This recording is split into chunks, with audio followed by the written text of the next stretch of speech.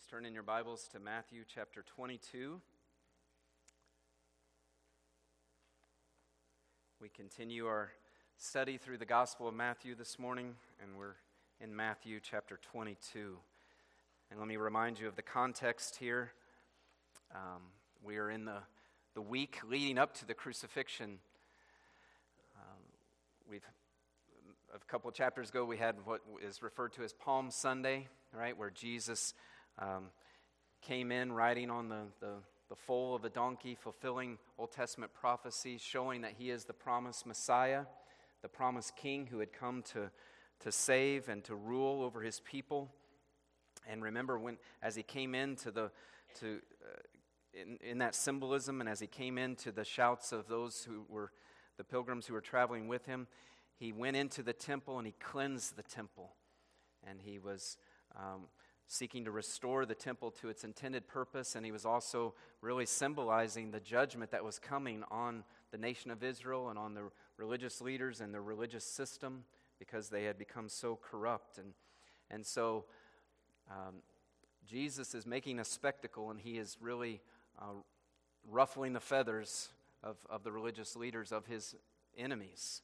And so they, later when Jesus comes back into the temple courts and is teaching, the religious leaders confronted him and said, "Who do you think you are, Jesus? Who gives you the authority to come in here claiming to be the Messiah, to come into our temple and do what you did, overturning the tables and driving out the money changers? How dare you?" Right?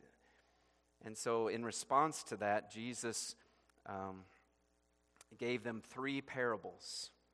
And last time we were in Matthew, we looked at 2 of those, and now we've come to the 3rd of those parables. And so this parable is directed specifically to the religious leaders, but certainly the crowds are around as well who are hearing him teach and proclaim this. So with that in mind, let's stand together, please, once again in honor of God's word. And please follow along as I read our text this morning, Matthew chapter 22, verses 1 through 14. And again, Jesus spoke to them in parables, saying, "The kingdom of heaven may be compared to a king who gave a wedding feast for his son, and sent his servants to call those who were invited to the wedding feast, but they would not come. Again, he sent other servants, saying, 'Tell those who are invited, see, I have prepared my dinner, my oxen and my fat calves have been slaughtered, and everything is ready. Come to the wedding feast.'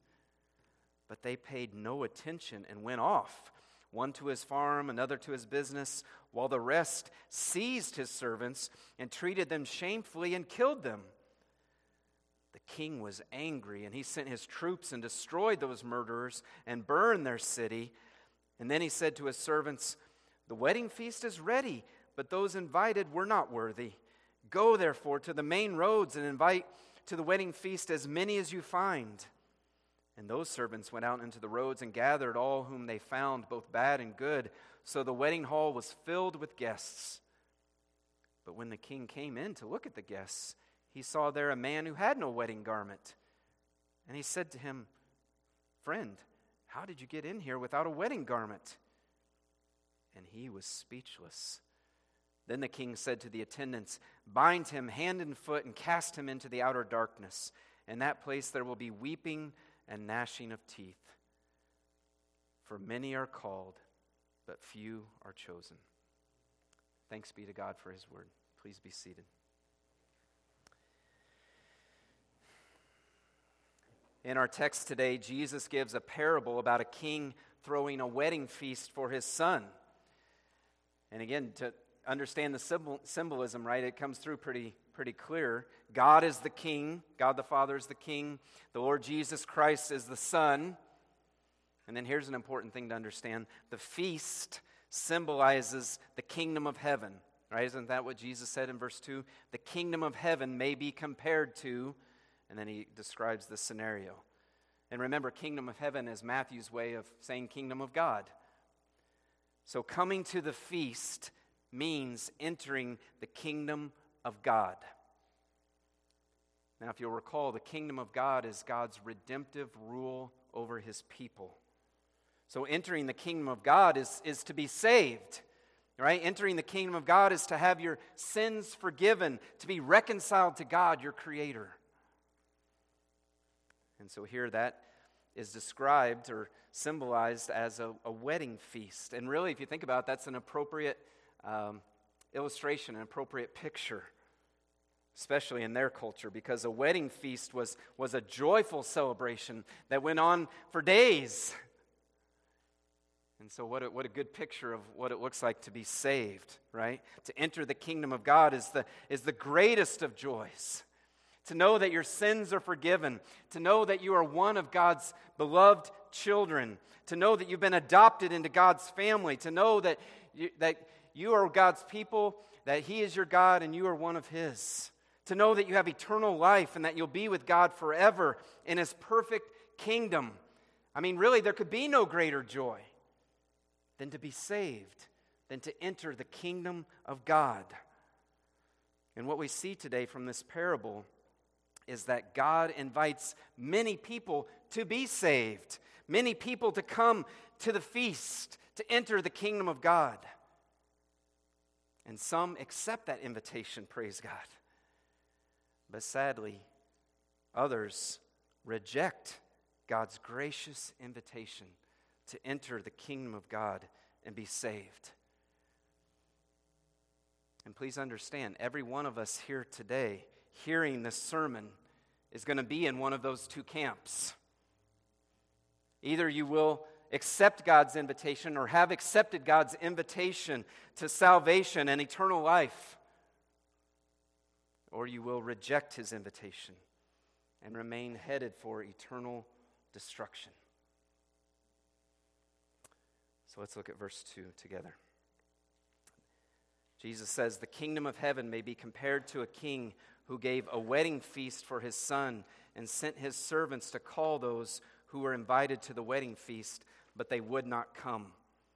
You see, in their culture, when you were throwing a wedding celebration, you sent out invitations ahead of time. I guess we could kind of say like getting RSVPs, right? And then once the feast is ready, you sent out a summons to gather people for the banquet. And so that's what the king does here in verse 3. He sends servants out to the people who had already been invited, to the people who said they were coming. Of course, who would refuse the king, right? To let them know that it's time to attend. Right? So that's what he's doing in verse 3, sending servants out saying, "Hey guys, the feast is ready. The time has come. Come to the wedding feast. The food's prepared. Everything's ready." Okay, so there was a two-step, I should say, process. There's the original invitations, and then later the summons when the banquet was ready. And I emphasize that because that's what has been happening in redemptive history up to this point here in Matthew. God, through the prophets, has been, if you will, inviting the nation of Israel to enter into the joy of the kingdom of God. That kingdom that has been promised for generations, right? The kingdom that the promised Messiah would establish when He came and to rescue and to rule over His people. And certainly Israel had, again, if you want to say RSVP'd, yes, we want to be in that kingdom, right? We're looking forward to that kingdom. This is the long-awaited kingdom, right? They would pray, "Lord, bring your kingdom." They were looking for and anticipating the coming of the Messiah. They wanted to be in that kingdom. They wanted to experience that. Well, now with the arrival of Jesus, the summons is going out that the time has come. The kingdom of God is here, right? That's what John the Baptist has been preaching. That's what Jesus has been preaching. That's what He sent the apostles out to preach. The Messiah has come. The kingdom of God is here. It's time for the wedding feast. It's time to enter the kingdom of God. It's time to experience the joy of salvation. The Messiah has come to deliver you, and as we've explained, from sin and death, right? He's come to deliver you from sin and death, your greatest enemies. But look here at the parable that Jesus is giving. What happens when the servants summon those who were invited to the wedding feast? Look at the text. What happens?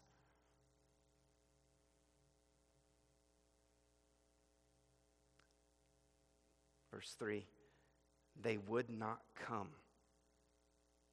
Right? I mean, that should shock us. What? When the summons goes out and they're told, hey, the feast is ready, come, enjoy the presence of the king, come celebrate his son, but they would not come.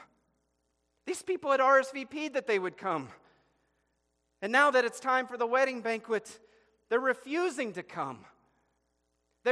They're standing the king up, we would say in our modern vernacular, right? They're insulting the king. They're insulting his son. But notice how patient the king is in verse 4. What does he do? Right? The summons has gone out. They've refused to come. Well, look what he does in verse 4. Amazingly, he sends out other servants. He sends out a second summons. He tells the servants to tell those who are invited, see, I have prepared my dinner. My oxen, my fat calves have been slaughtered. Everything is ready. Come to the wedding feast. I mean, the king is so patient. He sends more servants. God is slow to anger and abounding in steadfast love. And so as the king graciously summons them again, he has the servants explain to the people invited the blessings that are waiting for them at the feast, right?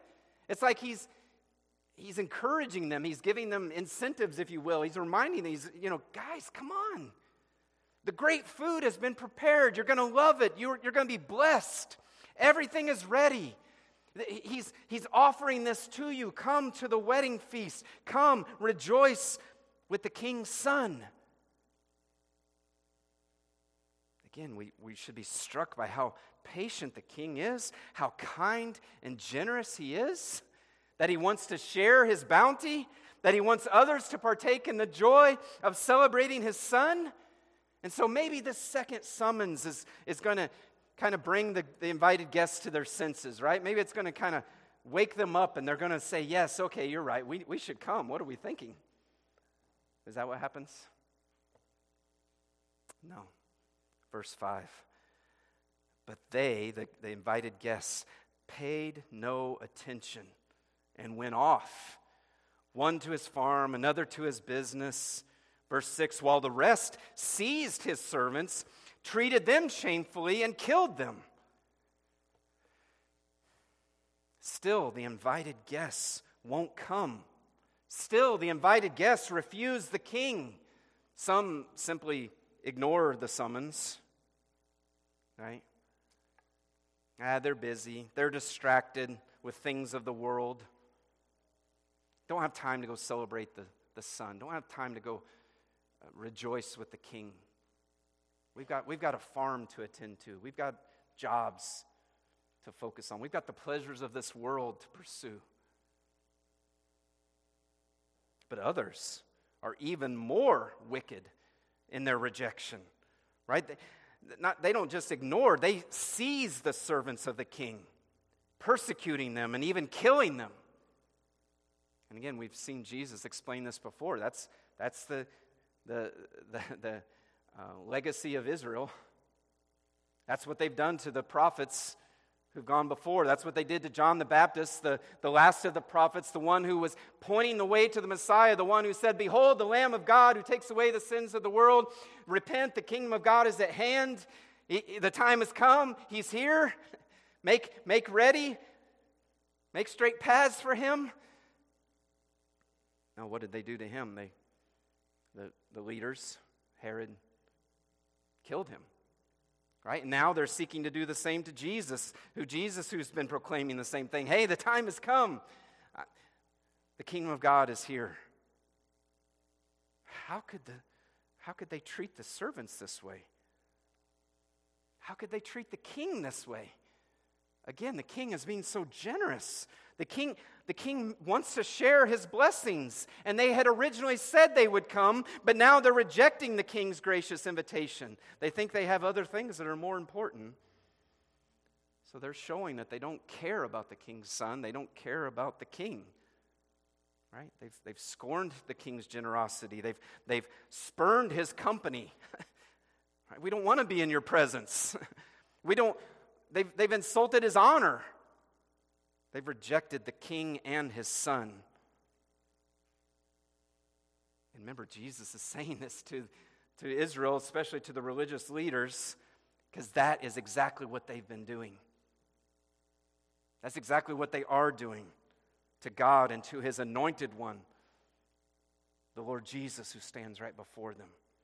The promised Messiah, Jesus, had come declaring that the kingdom of God was here, that the time had come to enter the kingdom of God by repenting of your sin and following him.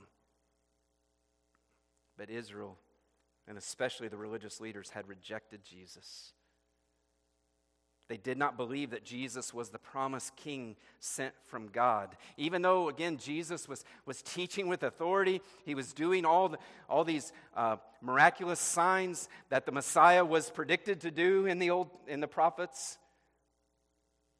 He was powerfully demonstrating the inbreaking of the kingdom, and yet they still would not accept that Jesus was the king. They would not have Jesus rule over them.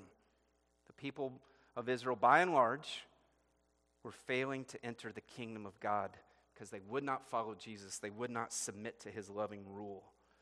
And so they were scorning God's grace. They were rejecting God's Son. And so now, how will God respond? Well, look at verse 7. Again, Jesus is continuing the parable here, right? The king was angry. And he sent his troops and destroyed those murderers, right? They murdered his servants and burned their city. He's slow to anger, but his patience is done now. The king will not ignore this rebellion. The king will not let their murder go unpunished, so he sends his troops to destroy them and burn their city. And again, this is exactly what would happen very soon to the nation of Israel at this point. God would judge them for rejecting and killing Christ. God would punish Israel through the Romans, destroying Jerusalem in AD 70. Now, back to the parable here in verse 8, right? Up to this point, the king has punished those who rejected him. But we have to ask, well, what about the wedding feast, right? I mean, do we just need to cancel it then? Do we call the whole thing off since they wouldn't come? No. Look at verse 8. Then he, the king, said to his servants, "The wedding feast is ready, but those invited were not worthy. Go therefore to the main roads and invite to the wedding feast as many as you find." So the original group showed themselves unworthy because they rejected the king and his son. But the king is not going to cancel the wedding. He's not going to cancel the banquet. The food is prepared. Everything is ready. The son will be honored. So the king sends his servants out to the main roads, right, to the thoroughfares where, it's like going downtown to the bus station, right, where you see all manner of folk. He tells the servants, gather people, the people who were not on the original list. Verse 10, and those servants went out into the roads and gathered all whom they found, both bad and good. So the wedding hall was filled with guests. So the servants do as the king has commanded. They start inviting, gathering as many people as they can find, both bad and good. Now that doesn't mean that, there were some people who deserved to be at this feast, right? The good people deserved to be at the feast, but the bad didn't. No, that's just Matthew's way of saying the servants invited people no matter who they were, right? No matter what their background was, the servants are inviting all kinds of people, including the outcasts of society, the down and outers, we would say, the poor, the irreligious. All are invited and gathered to the wedding feast put on by the king. So again, let's just stop here and try to get the picture. Imagine what this would have been like for those people, right? I mean, anybody being invited to the king's banquet, that was a huge, huge honor. But just put yourself in the place of some of these people. Some of them would have just been They didn't know about this. They were just sitting on the side of the streets, maybe begging for food. Others were mired in a life of sin and hopelessness. Still others were just kind of busy in the daily grind, just kind of eking out their own existence. None of them ever dreaming of meeting the king. And now all of a sudden, servants of the king show up and invite them, compel them to come to the king's palace for a wedding feast. And not only do they invite them, but they say that the feast is ready. The time is now. Come with me right now to this feast. Today you're going to dine with the king. So here, 1 minute they're maybe begging for food, and the next thing they know, they're at this lavish banquet. 1 minute they were in rags, but now the king's servants have given them nice, clean clothes to wear. 1 minute they were just living in isolation, and now they're in this huge banquet hall with all these other guests, enjoying the lavish generosity of the king. 1 minute they were in a place of just misery and doldrum, and now they're in a place of joy and bounty.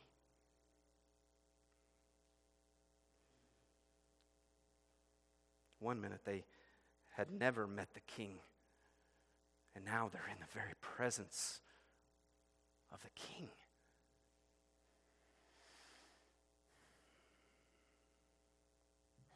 So do you see what Jesus is talking about here?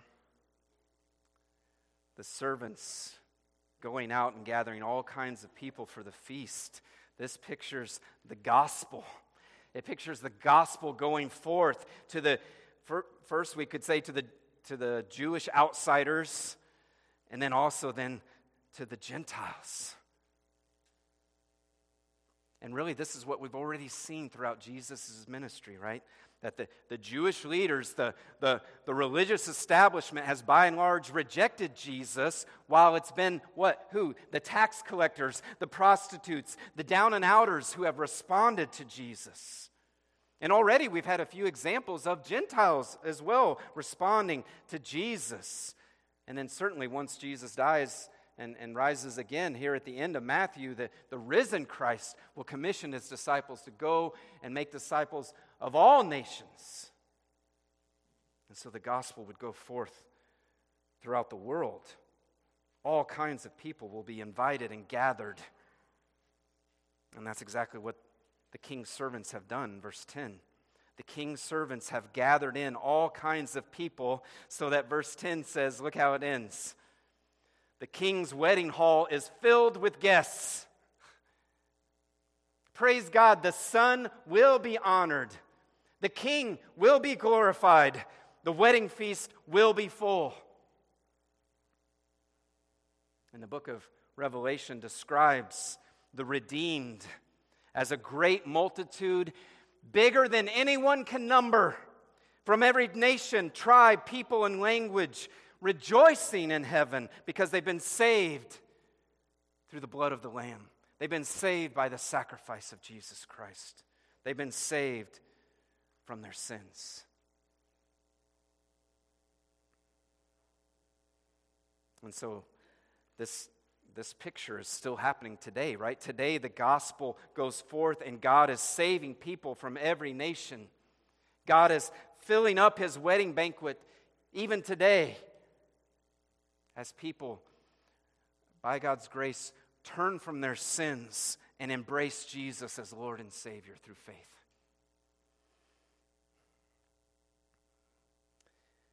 And so this parable was, again, remember the context here, directed to the religious leaders who are plotting to kill Jesus, who are about to kill Jesus. This parable is a warning, right? It's a warning, and Israel, and especially the religious leaders, needed to heed this warning. The scribes and Pharisees had been invited to the feast, but they were choosing not to come because they were rejecting Jesus as the promised Messiah. And what their problem was, among other things, was they were assuming they were already in. They assumed because, we're children of Abraham, right, physically. They assume because of their heritage and because of their rule keeping, because of their strict traditions, they assume they were already in the kingdom. They assume they were already, if you will, at the feast. But they're not. They're not, because one can only enter the kingdom through faith in Jesus Christ. Okay? It's not how you've been raised. It's not if you grew up in a church. It's not if you try to be a good person. It's through faith in Jesus Christ. And Jesus drives that truth home by continuing the parable in verse 11. But when the king came in to look at the guests, he saw there a man who had no wedding garment. And he said to him, "Friend, how did you get in here without a wedding garment?" And he was speechless. Then the king said to the attendants, "Bind him hand and foot, cast him into the outer darkness. In that place there will be weeping and gnashing of teeth, for many are called, but few are chosen." And as I alluded to earlier, that there is some evidence in the ancient world of a king, when a king would throw a wedding feast like this, of the king himself supplying garments for his guests. And the end of the parable illustrates the truth that is taught explicitly throughout the New Testament, that our good works do not save us. That the only way for us to dwell with a holy God in heaven, the only way to be at that banquet, if you will, is for us to be clothed in the perfect righteousness of Jesus Christ. That the truth of the Bible that's so clear, that we are saved by grace alone, through faith alone, in Christ alone. And the Apostle Paul will go to great lengths to develop and explain this doctrine under the guidance of the Spirit. That when by faith we embrace Jesus as Lord and Savior, as I talked about last week, right? We're united to Him. The Spirit unites us to Christ through faith. And when that takes place, there's a great exchange, right? Our sin is paid for by Jesus, and it's removed from us, and His perfect righteousness is imputed to us. And we're justified. We're declared righteous. Because when God looks at us, He sees the righteousness of Christ.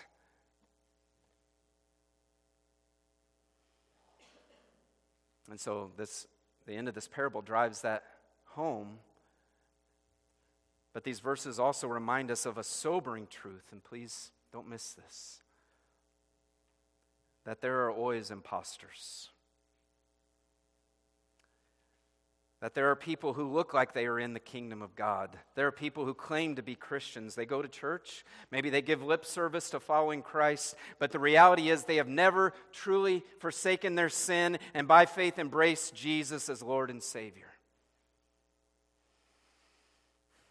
Maybe they're still trusting in their works. Maybe they're still wanting to be Lord of their lives. They don't want to go to hell. I mean, who would? But they can't give their life up to Jesus. But they kind of try to straddle the fence and do both. Maybe they're just going along with the Christian thing because their spouse believes, right? And they just kind of want to make peace, or, not make waves, I guess we could say. Maybe they go along because their family believes. Whatever the reason, they're pretenders. They're imposters. And they may have fooled others and those around them. They may have even fooled themselves, but they will not fool God. And one day, the Bible says, we will all stand before Almighty God on that final day of judgment. And again, only those who are united to the Lord Jesus Christ through faith will be allowed into the heavenly kingdom. Everyone else, the Bible says, will be cast into hell, a place of eternal punishment, because they're still in their sins.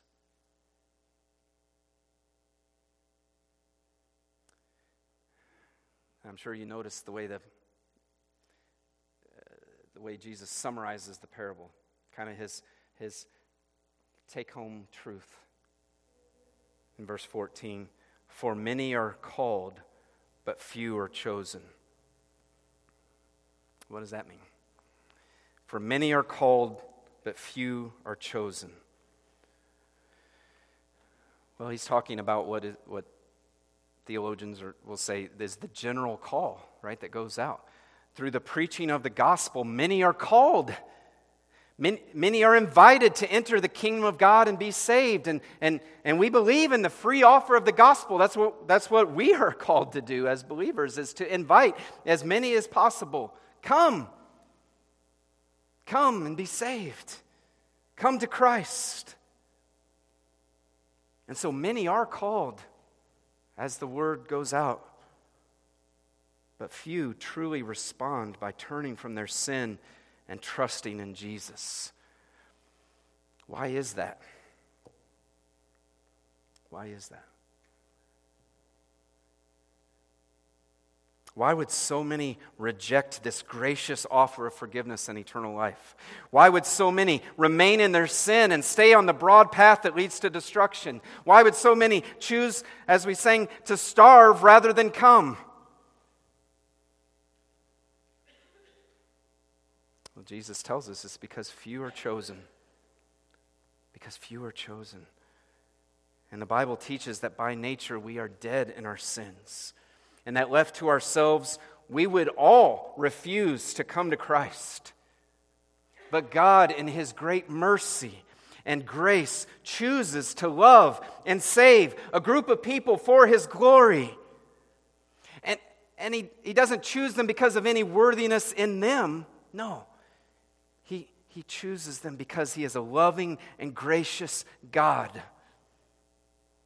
And so as the invitation goes out, God acts first, not only in inviting, but in giving life to dead hearts, in opening blind eyes, in giving faith by His Spirit, so that people respond to His invitation by turning from their sins and believing in the Lord Jesus Christ.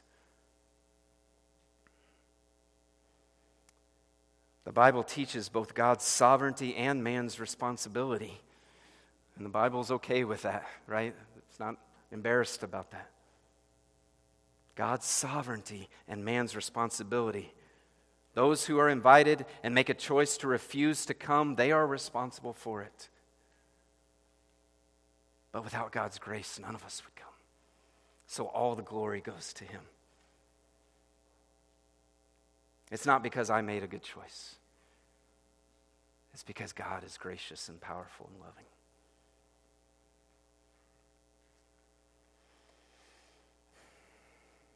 And so I want to close with 3 takeaways, 3 ways I would encourage you to respond. Number 1, praise God. Praise God. If you're a believer today, may this parable remind you of the amazing grace that God has shown us. Right? We were the poor. We were the blind. We were the outsiders. We were the beggars in the streets. We were the ones far off and separated from God by our sin. But God's sovereign grace chose us and sought us out. His regenerating Spirit shone into the darkness of our hearts. His love wooed us and convinced us to come. His grace drew us to Christ. I love that song we sing, right? Why was I made to hear thy voice and enter while there's room? When thousands make a wretched choice and rather starve than come. 'Twas the same love that spread the feast that sweetly drew us in. Else we had still refused to taste and perished in our sin. Right? And then we pray, pity the nations. God, save many, many, many people. God It's His love that drew us in, and when He did, He forgave us, and He cleansed us, and He changed us. Next thing we knew, we were seated at His banquet, no longer wearing the rags of our sin, but clothed in Christ's perfect righteousness. No longer destitute and alone, but in a great company of other guests who had also been brought by His grace. And we looked around, and we were at each other, and just kind of like pinched ourselves, right? And daily and weekly we gather together and pinch ourselves and rejoice together. Can you believe it? Can you believe the grace we've been shown? We don't deserve to be here. We can't afford a banquet like this. We could never repay the King, but He doesn't expect us to. Right? His very Son has paid the admission to the feast. The King is gracious and generous, and so we just enjoy His company. We just revel in His grace. We fellowship with Him, we thank Him, we praise Him. And so let us do that today. Let us praise God for His amazing love. Let us praise Him for His infinite kindness to us. Let us praise God for His generous mercy and for His glorious grace. And then secondly, I pray, believer, that this teaching, this parable, reminds us, motivates us to go out for God. To not only praise God, but to go out for God, because this passage reminds us that God is still gathering people for His feast. And He gives His invitation now through us. He compels people now through us. Isn't that what Paul said in 1 Corinthians 5, right? 2 Corinthians 5. We urge people to be reconciled to God. We have the privilege of bringing the good news that the feast is ready and that people are invited. And so we urge them to leave their life of sin and to come to the banquet through faith in Christ. That this is real. This is a legitimate offer. That the King is gracious and He's generous and He's invited them to come. That there's nothing else like this in the world. That this is the only place you can have peace with God and rest for your souls. And so we're to go out and invite all kinds of people. Right? We're to meet people where they are, no matter what they look like on the outside. We remember that they're inside, they're impoverished. Right? I mean, they could be like the most successful, by the world's standards, look like they have it all together. But without Christ, they're starving. They're starving and they're looking in all the wrong places, trying to satisfy that hole in their soul that can only be filled with Christ.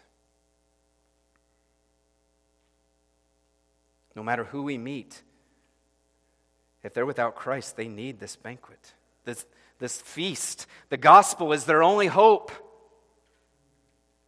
Without this feast, they will starve for eternity. And so we urge them to come. Because the feast is still open, right? The people are still being gathered in. But the time is now. Today is the day of salvation. Everything's ready. Now's the proper time. They need to come. Because soon it'll be too late. And so we go out, again, with the compassion of Christ, we go out in confidence that God is still drawing people to Himself, that God loves to glorify the Son, and He is glorified even as the gospel is proclaimed.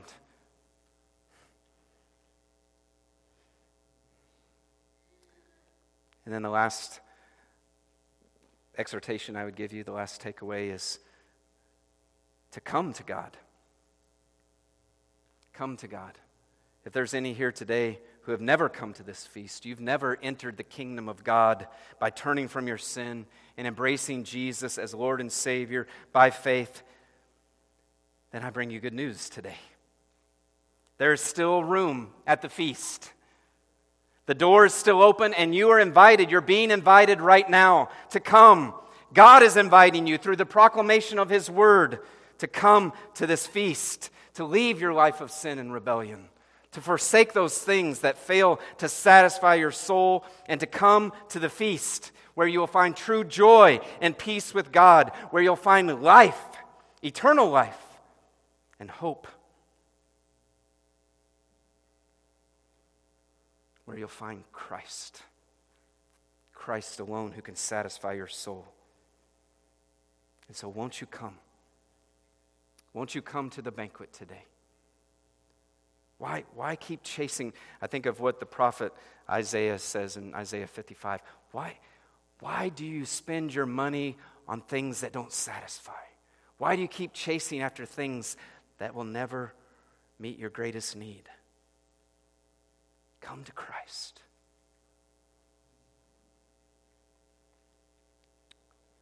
Don't be like the people in the parable. Don't be distracted by things of this world. Why place your hope in those things? They're all going to be burned up in the end. Don't let money, don't let pleasures, don't let worried about what other people are going to think. Don't let them keep you from coming. God is inviting you to his feast, and the admission is free because Christ has paid for every seat there by his life, death, and resurrection. And so the feast is ready. Now's the time to enter. Today is the day of salvation. Turn from your sins and by faith embrace Jesus as Lord and Savior, because you only enter through Christ. Don't spurn God's gracious invitation. And so, like I said at the beginning, there's really two kinds of people described here, isn't there, in this parable? There's people who reject God's invitation, and there's people who accept God's gracious invitation. And so which group are you going to be in?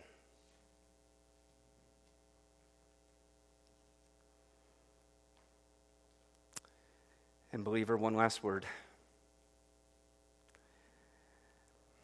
May you be reminded again what we've been given. That by God's grace you are at the feast. And so enjoy God's presence. Fellowship with him daily. Worship him. Rejoice in him. Be around God's people as much as you can, so we can rejoice together as we follow Christ. Let's pray. Father, once again, we are overwhelmed. Lord, we stand in awe of your grace. What a generous God you are. What a loving and gracious God you are to save rebels like us. Even at the great cost of the suffering and death of your Son, to invite us to be with you and your risen Son, the Lord Jesus, forever. Oh, what a gracious God you are, and we praise you and thank you for that invitation and for your love that drew many of us already to you. And we pray, Lord, again, that your grace and love would continue to go out in a powerful way. May you continue to show pity to the nations around us, Lord. May you continue to glorify your grace and the work of your Son by drawing many to yourself. Thank you for the privilege we have of being your ambassadors, of taking that good news, of taking that summons to this lost world. Please open our eyes to the needs around us, to the people around us who are starving. And Lord, may you continue to be glorified as we just daily rest in you, as we daily enjoy your grace, as we daily are reminded of that it's Christ's righteousness and not our own. May you be glorified, and may your people be blessed and encouraged today. In Jesus' name, amen. Will you stand, please, as I want to continue to worship through song.